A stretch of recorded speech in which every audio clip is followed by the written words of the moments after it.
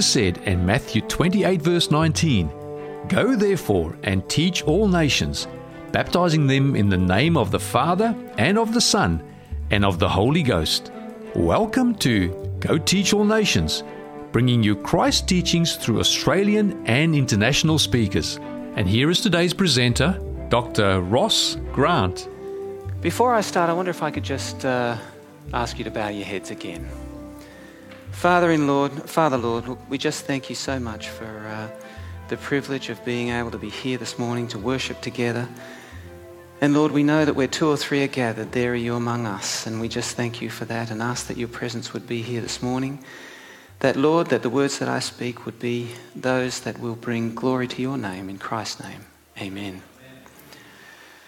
Just a little bit of background for me before I start.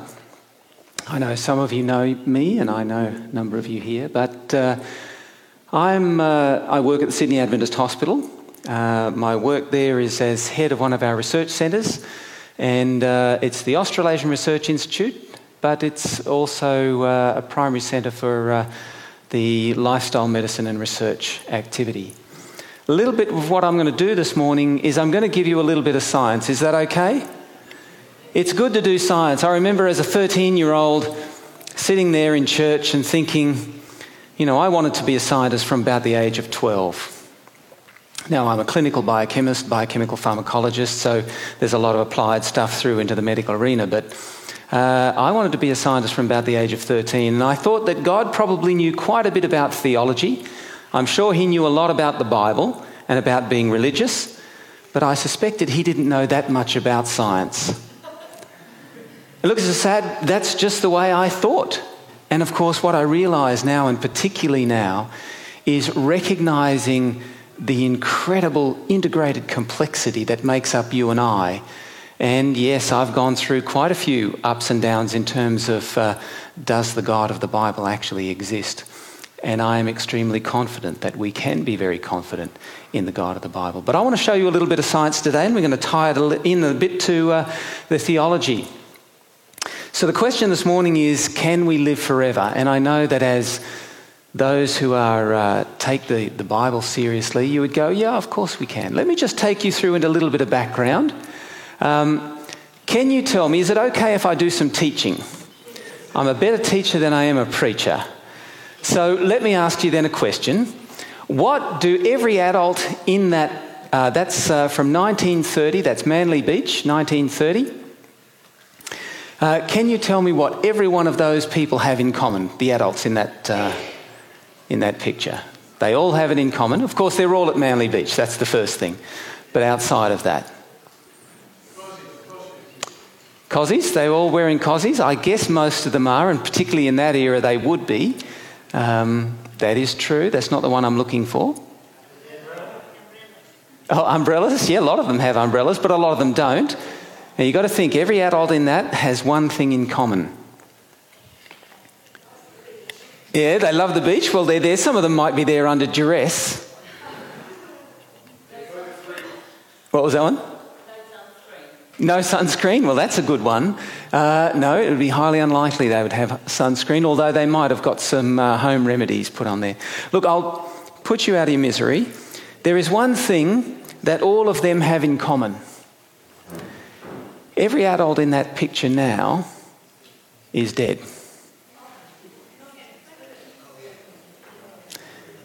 Now, 1930 is 90 years ago. And while it would be possible, we'll look at the length of age and that sort of thing, I think I'd be fairly confident to say that pretty much every adult there will be dead.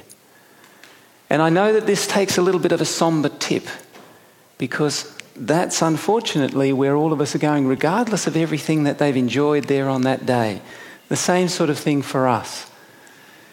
A couple of things. It is possible to provide security against other ills, but as far as death is concerned, we men live in a city without walls. That was Epicurus. Does anybody know what Epicurus was famous for? Obviously ancient Greek. Epicurean. Food, well, basically enjoying themselves, and food was one part of it. So he recognised that even though he would enjoy himself, and that was basically the basics of the Epicurean philosophy, basically death was going to come to everybody. Men fear death as children fear to go into the dark, and as the natural fear in children is increased by tales, so is the other. That was Francis Bacon. Someone has somewhere commented on the fact that millions long for immortality who don't know what to do with themselves on a rainy Sunday afternoon. I thought I would just put that in there. And it is true. If we have a look at, and then we have Solomon, and this is really the foundation of today's talk. Death is the destiny of every man, the living should take it to heart. Now, I work in a hospital, and sadly, death is a part of the everyday occurrence. Well, almost every day, in any case, a common one. But most of society doesn't want to talk about death. Most of society wants to entertain you. Most of what we're being given is something to distract you from the very real reality that there is an end, and an end for all of us. If you have a look at the average life expectancy, it looks pretty good. We're going up fairly well. We're up around about, I think it's about 86 or 87 for women and around about 82 or 83 for men, depending on the country you come from. But it has gone up. A couple of dips there, and of course that's the 2 world wars. It's the average age that's going up. So we're doing pretty well. If you look at the maximum age, does anybody know how old the oldest person, at least that's been reliably recorded, does anybody know the maximum age so far in recent history? A bit older than 117? 122, that's right. That's, do you know a name? Okay, yeah, well that's right. It is 122, and it's a lady by the name of Jeanne Clement. Interesting story, I'd just like to say it. She died in 1997. But Jeanne Clement was she lived in Paris, and she had a little unit in Paris, in the city itself. And just as an aside, there was a barrister who lived in the same city and thought, look, I've got to give this lady a pretty good deal and it'll work out well for both of us. She was in her 80s at the time, so he figured she probably has another 5-10 years at most to live. And so he said, well, look, I will pay you a yearly stipend, like a pretty good wage for a year, if when you die, the deed of your house goes to me. And so she thought, well, that was a good thing. He thought that was a good thing because if he'd actually been paying her, and it was a pretty good wage, I don't know what it was at the time, but anyway, she could live comfortably on it. He thought that if that only went out for 10 years, he would be way ahead in terms of the cost of the property. She thought it was great because she had nothing to worry about. Anyway, she turned out to be the oldest living person in history, in modern history. And so, of course, he died long before she did, and his estate was still paying her yearly stipend at the end. Now, there are people that have extrapolated this out, and they've said, well, okay, if we're living to, around about our mid-80s now, and we extrapolate that out past, not taking into consideration these what might be considered aberrations, but extrapolate that out for another 300 years or so, we might be living by 2300, we might be living to 155. Now, this is where, and I should say something about the sort of research that we do. Some of that research, what we look at, and we're particularly interested in degenerative changes, particularly in the brain and the central nervous system. But there are some parts of our work that have been very much applicable to the group, or at least there's quite a group of scientists around the world in the anti-aging area. And so part of some of the work that we do is applicable to that, though we don't consider ourselves anti-aging researchers. But there are certainly people out there who think that you can actually live forever and that science can take you past that. Now, I won't go into too much detail, but I don't think it's going to be possible for us to improve an awful lot. So man's solution to the death problem. What are the prospects for human biological immortality? And when you think about it, that's pretty much the only hope that people have. Can we all think of some good things that science has done for us? I mean, it's certainly improved our health, well, at least in terms of our medicine, our surgical and medical practices. I mean, we actually do a lot better than what we did previously. All the antibiotics, things like that. So there's a lot that medical science does and does really well. And so a lot of people put a lot of faith in the technology. Technological immortality, biological machines, swallowing the doctor. This is what people are looking for. Mind to computer uploading. Now, is it possible? I could go on with some detail here. Could you actually upload your whole mind into a computer, some sort of an algorithm, so that then later on, maybe even just with another body, you could kind of download it, and so you would have, another body, but you would have your brain there? Lots of reasons why that won't work, but certainly some people are seriously looking at it. Cybernetics, connecting yourself up with machines, so you're kind of part man, part woman, and part man, part machine, sorry. Modern slip of the tongue. All right, cryonics. I'm going to talk a little bit more about cryonics. Does anybody know what cryonics actually is? Yeah, where you freeze yourself. And basically, if you put yourself into what they call suspended animation. We'll have a look at that in a little bit more detail. And then you've got these things like life-extending substances. And there are a number of pills that you can get out there and buy now that are supposed to be able to increase your health, but potentially also your longevity. This is just one of the researchers in this area. If information and technologies continue to improve exponentially, a scientific revolution will indeed occur. We may then be able to rewrite and upgrade the software to avoid death.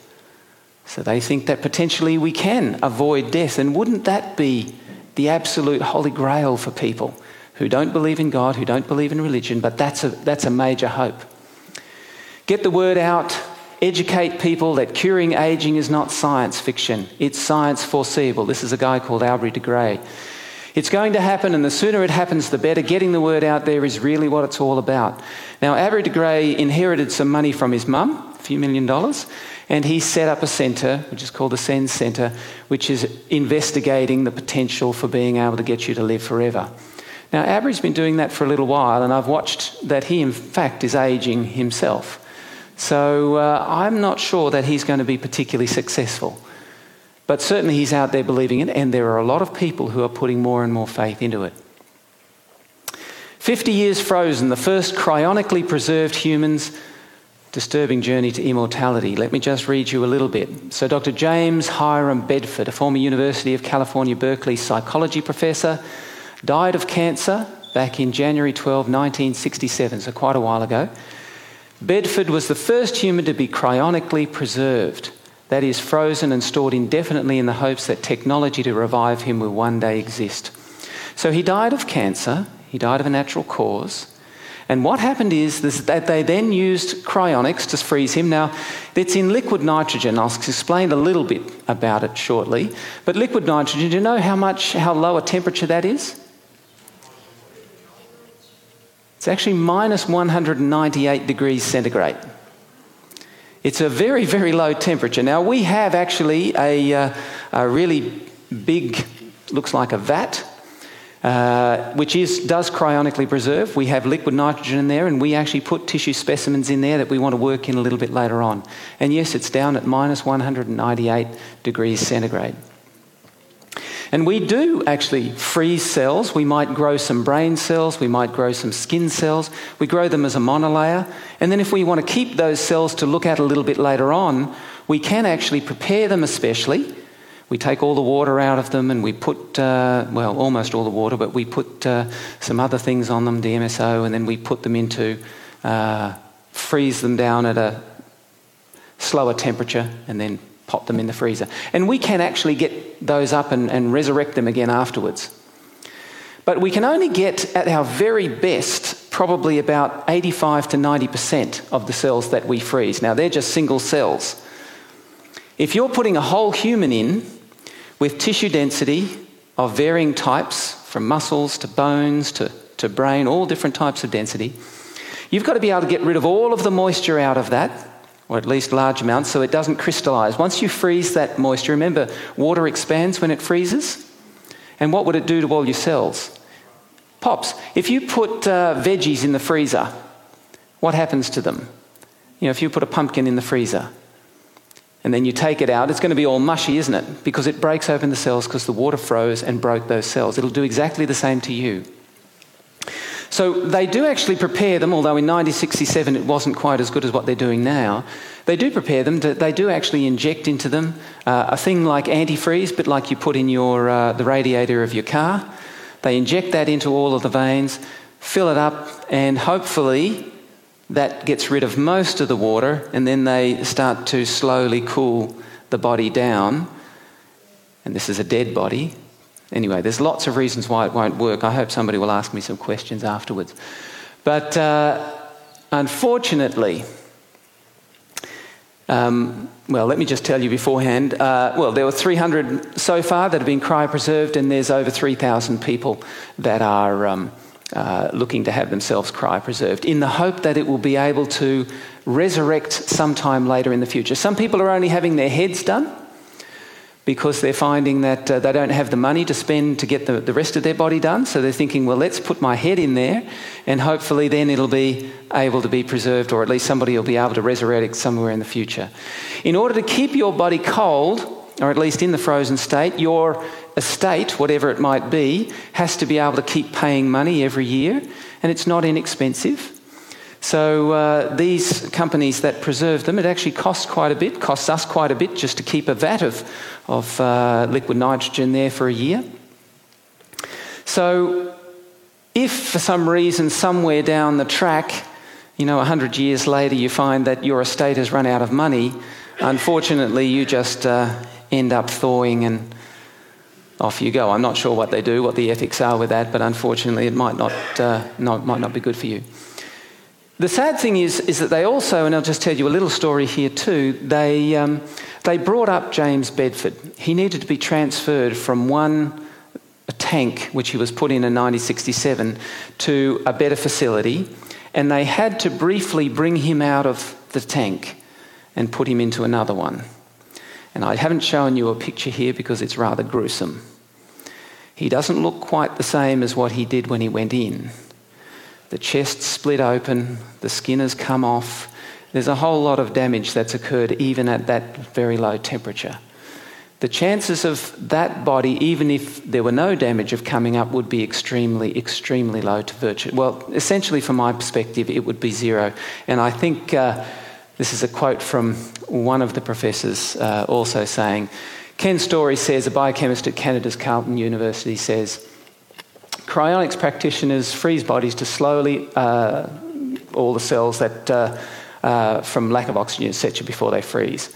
If cells cannot withstand the temperatures at which they are frozen, then revival will be nearly impossible. In fact, it's not just the cells won't be able to stand the temperature, it's that those cells themselves will be significantly damaged, A, because of the fact that they did die, and there's lots of stuff that happens immediately after you die when oxygen is no longer there.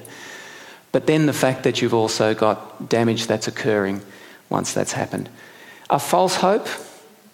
If you've got a facility which is freezing these people, good chance you'll make some money out of it. But I don't know that this is where I would put my hope, nor for any of the others. And I like this one. I intend to live forever or die trying, Groucho Marx. And that's pretty much what people's attitude is, I think, towards death, because it's going to happen to all of us, and yet nobody really knows how to solve the problem. And yet there are literally hundreds of millions of dollars going into research to try and improve the way science teaches it. Lots of anti-aging pills, lots of anti-aging remedies. You can go and pull some out. Some of those there actually refer to some of our research work. But none of it is going to keep you living forever. There's a lot of stuff that we can do that actually help you live better.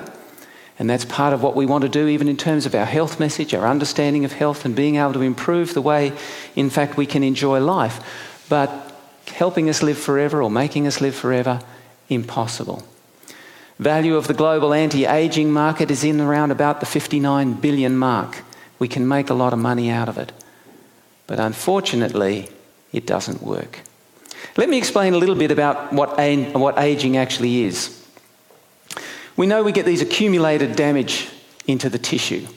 And if we have a look at it, we've got our body, which is made up of organs like heart, liver, lung, tissue, etc. Tissues, then the cells, and then inside the cells we've got things like DNA. If you damage the DNA, then unfortunately you potentially, particularly with the stem cells that are making the next generation of cells, incidentally, you know that the bodies are turning over cells all the time. Is that correct? We're turning over cells all the time. How long do your skin cells last for? About a month. Cells within your cheeks, about 7 days. Cells within your gut, around about 2 days. And just depending on which part of the body it is, but the cells are turning over all the time. So what we are today is not the same as what we'll be tomorrow. So we're actually making ourselves all the time. And in fact, and it's argued backwards and forwards, but probably certainly after 15 years, that you're essentially a completely new person. And apart from my wife, most people look different after 15 years. However, and the problem is that unfortunately it's not usually as good as you did 15 years ago. But your cells are turning over all the time. Why do we age? Because the generation that we have now, the next generation of cells that replace the cells that we've got, will be slightly more damaged. Is that correct? They accumulate a little bit more damage. If we want to age our skin faster, what do? Go out into the sun. If we want to age our brains faster, what do? If this were a typical public audience, they would tell me drink alcohol. And it'd be the same sort of thing if I were doing that with the liver. They would say, yes, we could do that. Now, there are other ways of doing it, but they're particularly good ways of doing them. So you can age the tissue, you can age yourself faster, which means you can also slow it down potentially. But it's that accumulation of damage within the DNA, particularly of the generation of cells that come afterwards. And there are a number of ways in which you can damage that, but free radicals is one of the major ones. And you can get free radicals coming from things like just even the energy that the body needs. Just even taking in oxygen is the reason why you breathe. That can actually generate lots of free radicals. Then you can take other things, you can metabolizing toxins, even drugs that you might be taking, even drugs that are just over-the-counter, prescription drugs. They will produce often, when they're metabolized, a lot of free radicals. When the immune system's switched on, you produce lots of free radicals. And then you've got lots of cell debris which is generated within the cell itself, just as part of its normal metabolism, which you've got to get rid of. And then, of course, we talked about ultraviolet light, ionizing radiation like X-rays. You know, some people really like to get a lot of tests done by the doctor, and they'll often go in and say, well, look, I had a X-ray today, having a CT scan in a week or so, or whatever. Actually, the body gets a lot of damage when you have X-rays done, and so you don't want to have too much.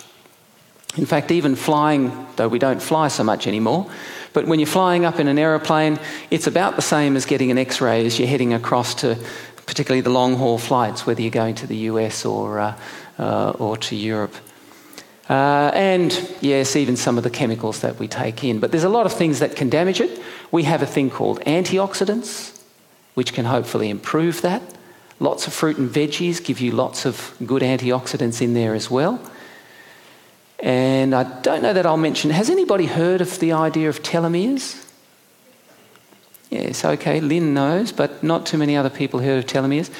Australian by the name of Professor Blackburn from Melbourne, Weihai Institute. She was given the Nobel Prize for discovering or working out what telomeres actually do. But they sit on the end of your genetic material, which is all packaged up into chromosomes. They sit on the end. And every time the cell divides, you know how the cells are dividing, making the next generation, the next generation, the next generation. Every time they divide, a little bit is snipped off the telomere. And if you've got free radicals happening, it snips off faster. Or if you've got more damage, the cell snips off faster. Once they get too short, the cells stop dividing. And they go into what's called a senescent state. That's what happens as you get older. You get more and more senescent cells, which then don't actually produce. They can't multiply anymore. You can't repair things as efficiently. They don't work quite as well. So telomeres are particularly important. Okay, and I'll just leave that. Increased free radical attack shortens telomeres. And they get too short, they stop dividing, and that's part of aging. So the key points here are free radicals can produce cumulative tissue damage, particularly to the DNA, and the faster the rate of DNA damage, the faster the aging. Does that make sense? Not just free radicals, other things can do it, but they're a major one. Faster the rate of damage, faster the rate of aging. So if we're looking to stop aging, what would we have to do? To stop it, we'd have to prevent all damage to cells. Is that possible? I don't think we can, but there's one other hope. If we can't stop all of the damage to cell, then there's another thing we could do. We could perfectly repair everything. How's that? That's possible. The body is actually very good at repairing things, but unfortunately it's not 100%. And so unfortunately you would end up with damage. So there's a number of ways in which science is looking at this, and there's no exam on this one, so you don't have to really worry too much. But one of the ones they want to do, what about stem cells? Can't you just give people stem cells, grow new organs? There are part of that potentially that you could do, but unfortunately you couldn't do the whole body. And certainly you couldn't do some important organs like the brain. And so you could reduce DNA damage, prevent the telomeres shortening. We might even be able to lengthen it. There's a whole bunch of different things there, which we're not going to go into. But unfortunately, none of them, and this is the part that we work on down here, affecting some of the DNA repair and epigenetic signalling. But there are some things you can do, but you couldn't do it all perfectly. Whatever the method, it would have to be 100% effective in every organ of the body. And unfortunately, that's beyond, and I've put beyond our current ability. And most people will go, well, look, maybe we will get there in 300 years' time. I can't see it at all. I don't think we will. But at least for now, we can say that there is no credible means in science to allow humans to live indefinitely. If people are putting their hope in science, it is a false hope. Certainly for the age in which we live, and I would argue very strongly, certainly for hundreds, if not millennia, to come. This is a fellow, his name is FM 2010. He changed his name. He was born Feridun M. Esfandiri, but changed his name to reflect his goal of living to be 100. So 2030 would have been his 100th birthday. So he was fully committed. He's fully committed to the idea that you can live forever, and he would be 100 by 2030. Unfortunately, and he's not an isolated case, but unfortunately, he predicted that by 2030 we'll be ageless and everyone will have an excellent chance to live forever by 2030. He says it's a dream and a goal. Sadly, he died in 2000 at the age of 69 from pancreatic cancer. I mean, it's a tragedy, but it really is just, you can believe whatever you like, but it actually doesn't change reality. And unfortunately, we have a society which is shifting very much towards whatever you believe must be true. And unfortunately, we have a lot of alternative realities that you can immerse yourself in that allows you to begin to think that. But the reality actually is still there, whether you believe it or not. You could believe that you could live to 30. You could believe that science is going to be able to solve the problem. You can have people like me standing up and going, no, it's not going to happen. And everything that I know suggests very strongly that that's not going to happen. But people may still believe it. But the sad thing is that the truth will still happen. So if there's no hope in keeping the body living forever, is there hope in anything else? Or are we all doomed? Previous generations would say damned to eternal oblivion. Now again, I don't want to be too morbid on this point. When we were living in the Northern Rivers at the time when I was about 4, and I remember going along to a series which my parents went along to. I don't know whether some of you remember it. Dead Men Do Tell Tales. Do you remember that? It was an evangelistic series. And whoever it was, I think it was Pastor Rose or something like that, but he was talking about eternal death. And as a little kid, I was trying to work out what this thing, eternal death. Now, I knew what it was conceptually, but I was trying to get it. What does being eternal dead actually mean? Well, it means that you wouldn't exist ever again. It means that you would never have a conscious thought ever again. And people go, well, if I'm dead, I won't know. Well, that's true, but because I'm alive, I know that that's where I'm going, and that's actually not a good place because you no longer take part in anything, as the Bible talks about, under the sun. But that, without some miraculous intervention, is actually where we are all headed for. So here's a bit of a thought. Keeping the organism, that is this bit, alive forever, is most likely not possible and may not in fact be the key to living forever. Have you ever thought that? Because in fact I'm not the same today as I am tomorrow, because there are cells that change and turn over, and even in the central nervous system, the physical elements that make up a person are always changing, they're always being renewed. Only a person's character or their personality continues in spite of the constant turnover of the physical parts. None of us actually get that. I have a colleague who's studying a higher degree in neuropsychology, and we have many of these discussions in relation to what actually is consciousness and what is the current foundation for consciousness and that type of thing. Nobody knows. But what we do know is that in spite of our turning over, despite of our growing older, that we have this thing called consciousness, in spite of our cells turning over, we are still there. Now, it's not separate to the body. We're not talking about an ethereal soul. It is part of the body, or the body is dependent, or it is dependent on the body. But it is also something which is unique in relation to the rest of the body. So maybe we should focus here on the character to find the genuine solution to immortality. So it's our character. And I would suggest that the Bible is the thing that actually tells us very clearly that that's where our focus should be. Galatians 6, 7 and 8 says, "Do not be deceived, God is not mocked. For whatever one sows, that will he also reap. For the one who sows to his own flesh, self-centeredness, will from the flesh reap corruption, that is death and eternal death. But the one who sows to the Spirit, that is selflessness," that's where Christ teaches, "will from the Spirit inherit eternal life." Wow. So there really is hope beyond the grave. There is, but it is actually sowing to the Spirit, to the God, to our selflessness. Jesus makes the comment in John 15:26, "But when the Comforter is come, whom I will send unto you from the Father, even the Spirit of truth, which proceedeth from the Father, he will testify of me."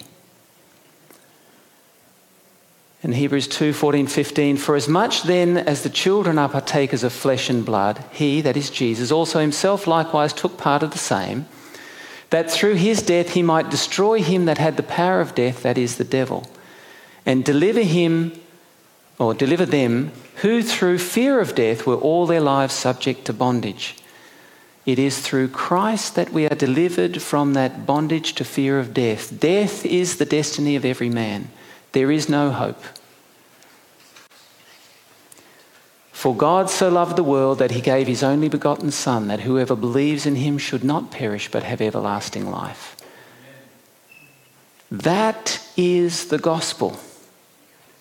That is the good news. Does that make sense? I know particularly as Seventh-day Adventists, we can often, and I've had Christian friends of mine actually accuse us of this, that we get so focused on prophecy. And prophecy is important. It's a very important message. It orients us to where we are in history and lets us know how fervent we should be, and particularly even potentially what some of the techniques we should be using to get the good news out. But that's actually not the good news.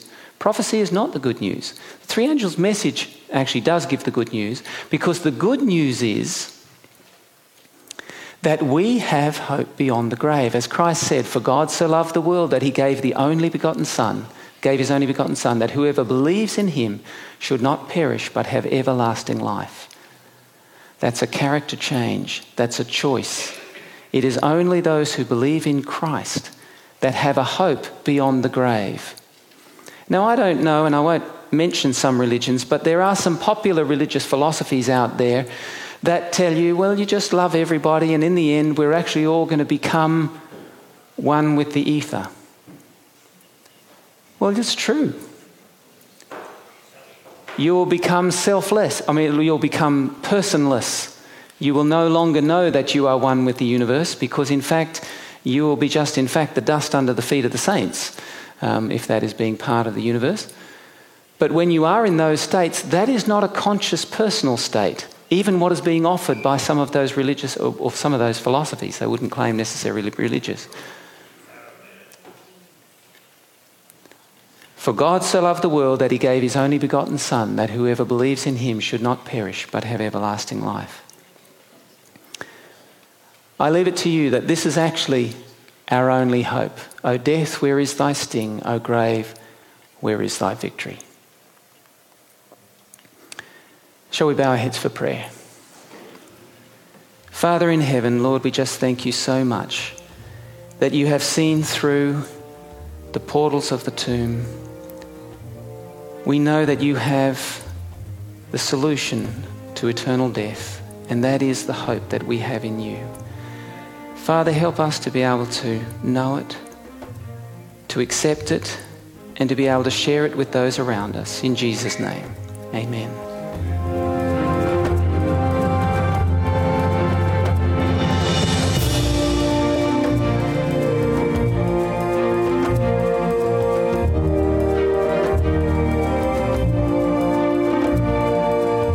This message was made available by the Stanmore Seventh-day Adventist Church. For more resources like this, visit stanmoresdachurch.net.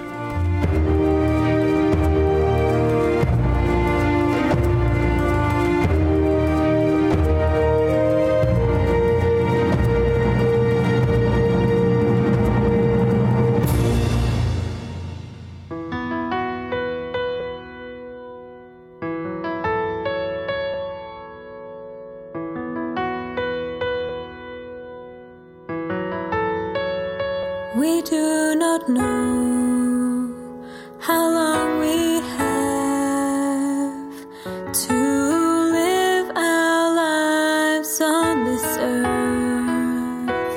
Our lives may be 70 years, if by reason of strength, maybe 80. Only Jesus knows how long our lives will go on. So teach us to number our days, that we may gain a heart of wisdom, leading others to the truth, growing closer to you. Lord, teach us to number our days. So Lord, we pray. Please take our lives. May we live each day for your glory. Order our steps and change our hearts. May our lives be full of your love. Only Jesus knows how long our lives will go.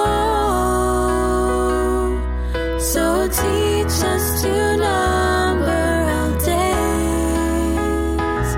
that we may gain a heart of wisdom, leading others to the truth, growing closer to you. Lord, teach us to number our days.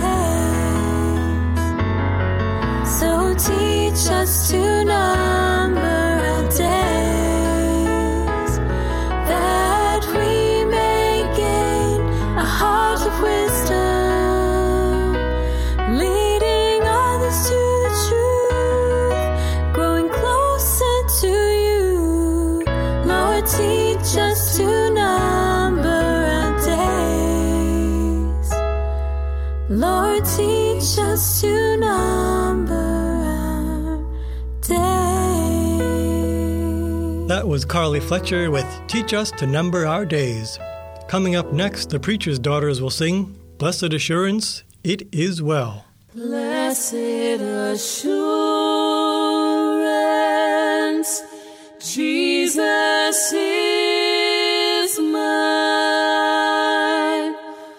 Oh, what a foretaste of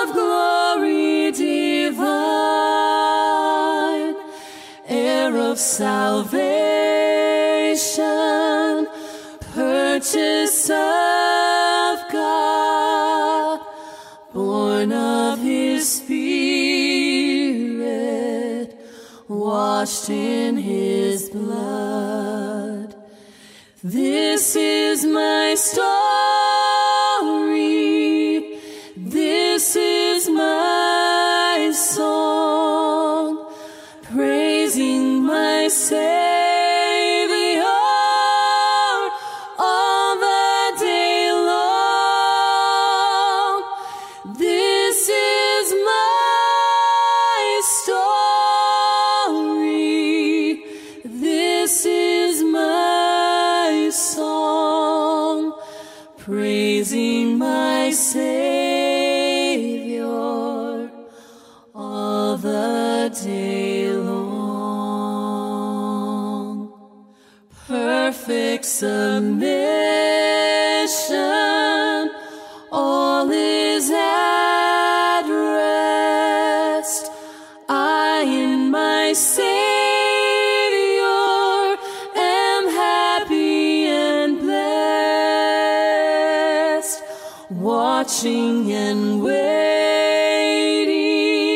looking above, filled with His goodness, lost in His love. This is my story, this is my song, praising my Savior all the day long. This is my story, this is my song, praising my Savior all the day long. Though Satan should buffet, though trials should come, let this blessed assurance control that Christ has regarded my helpless estate and has shed His own blood for my soul. It is well with my soul. It is well, it is well with my soul. It is well, it is well with my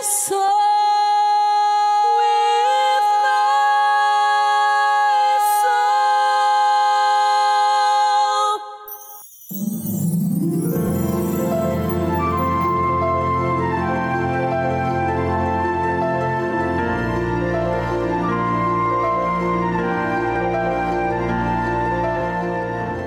Hi, I'm Marilyn, the two-tip lady who loves to help make your life more simple.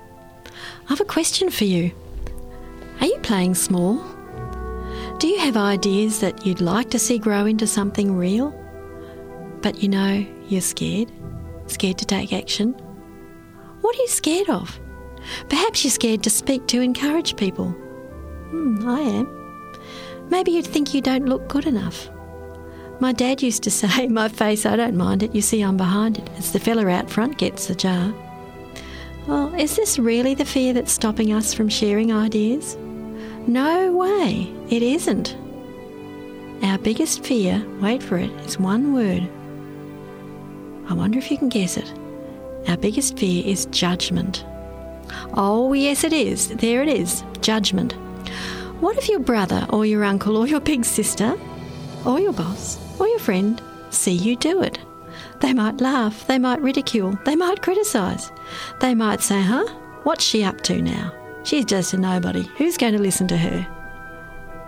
What we're really scared of in implementing an idea is how other people judge us. That's it.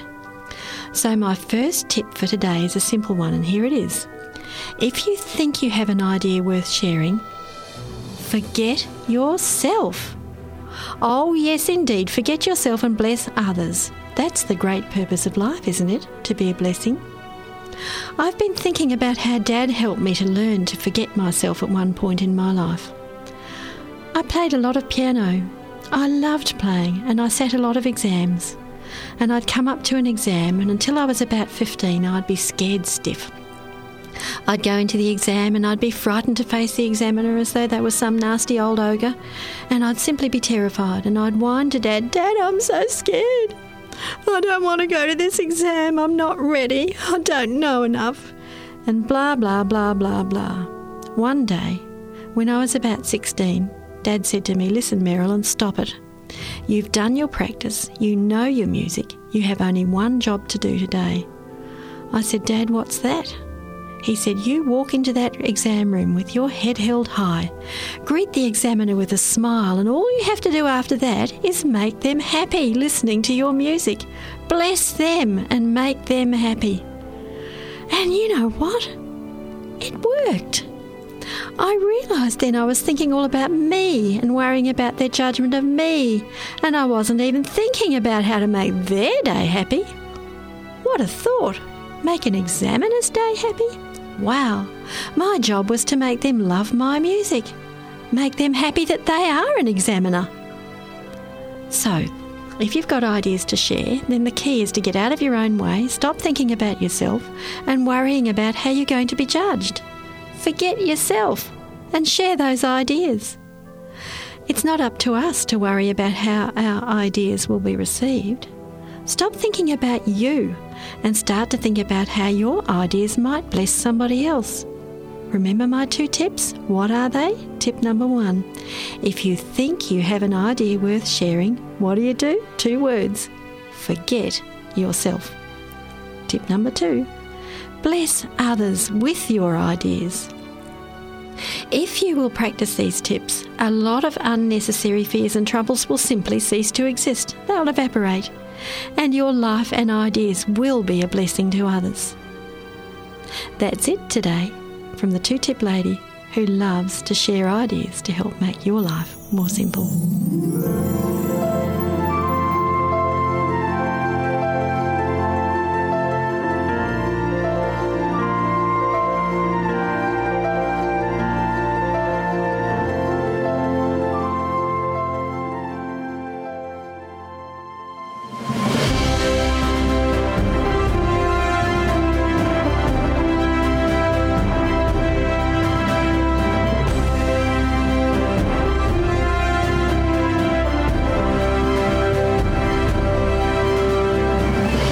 Welcome to our series, You're Not Alone, in which Alan Sonta, for many years a missionary educator in the islands of the South Pacific, tells stories that help us to know that God is always watching over us, wherever we are.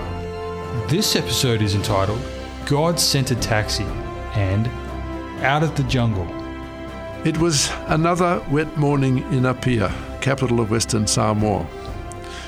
Not that a wet morning is unusual in that part of the world, where it seems there are just 2 seasons, wet and wetter.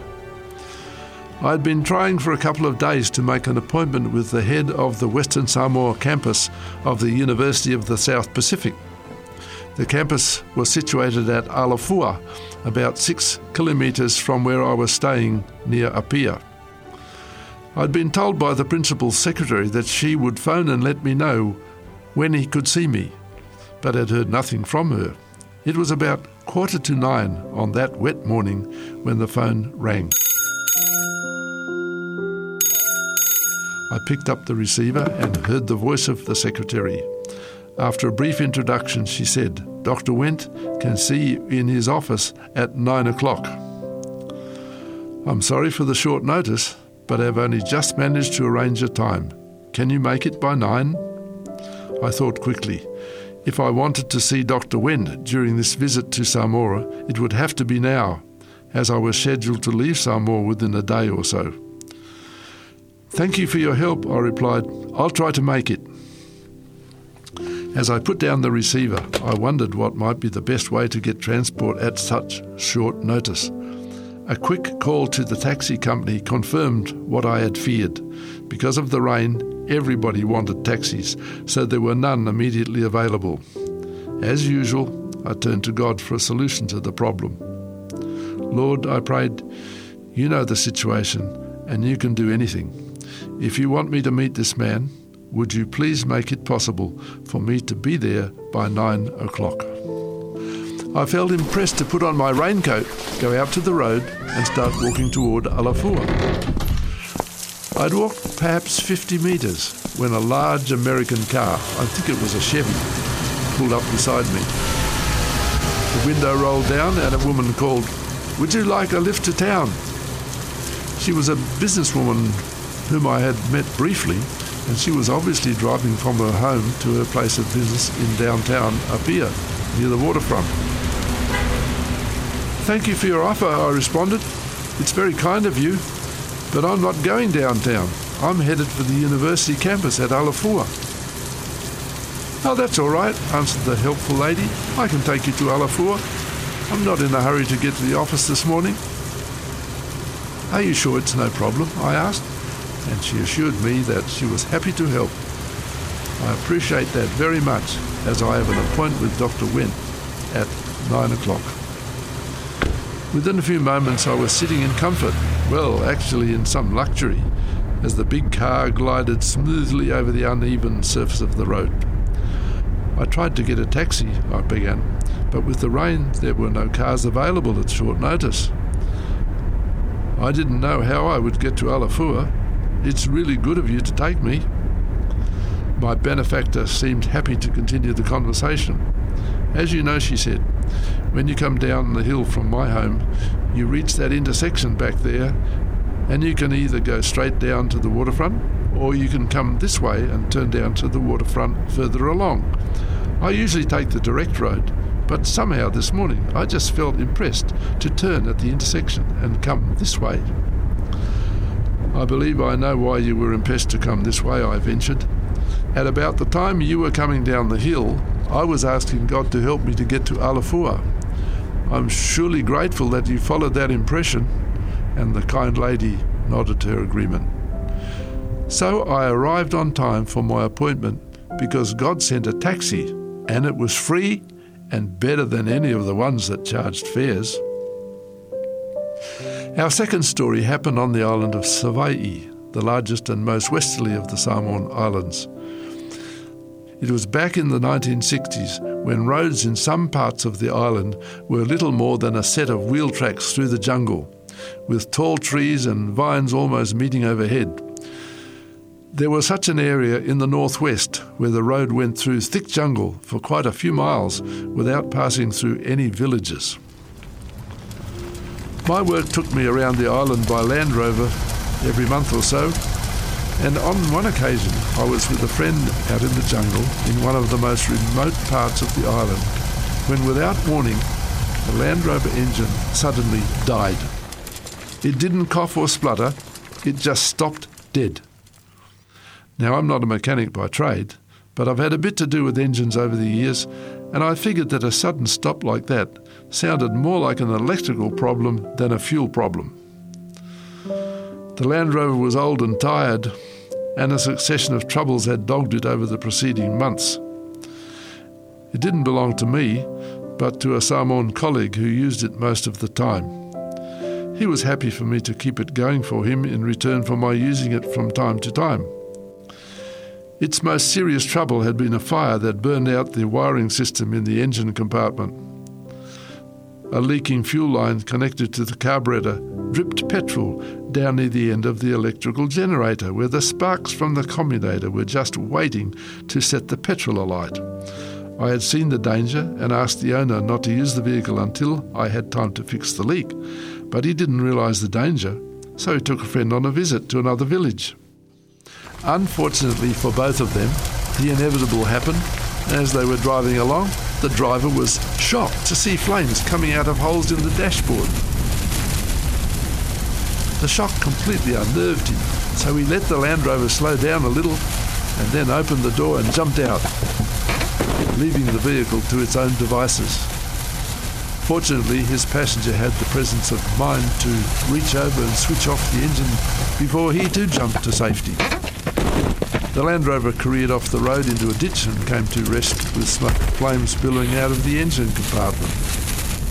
Fortunately, nothing exploded, and the passenger managed to put out the fire, but not before everything burnable around the engine had been consumed. It was some time before the complete rewire and other repairs made the vehicle usable again. And now we were out in the middle of nowhere with a dead engine.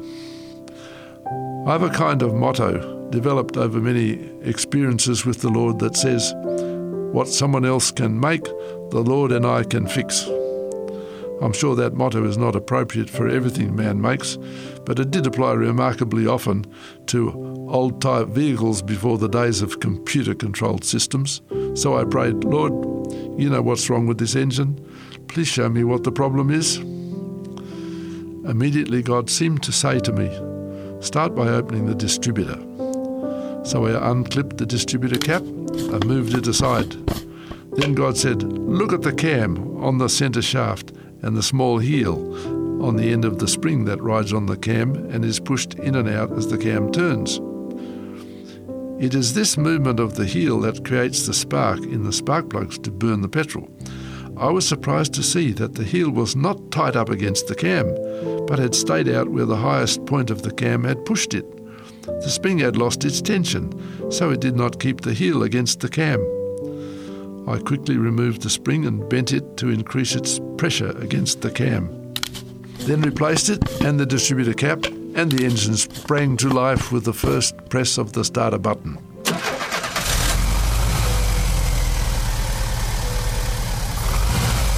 I thanked God for showing me so quickly what the trouble was, as it could have taken a long time to find such an unusual problem.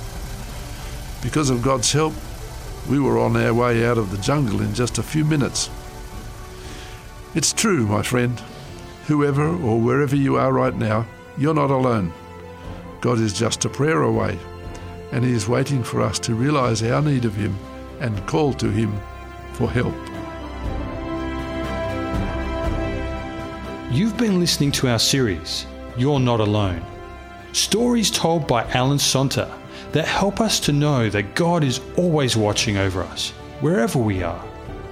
If you have any comments or questions, send an email to radio@3abnaustralia.org.au or give us a call within Australia on 02 4973 3456. May God bless you, and remember, you are not alone. You have been listening to a production of 3ABN Australia Radio.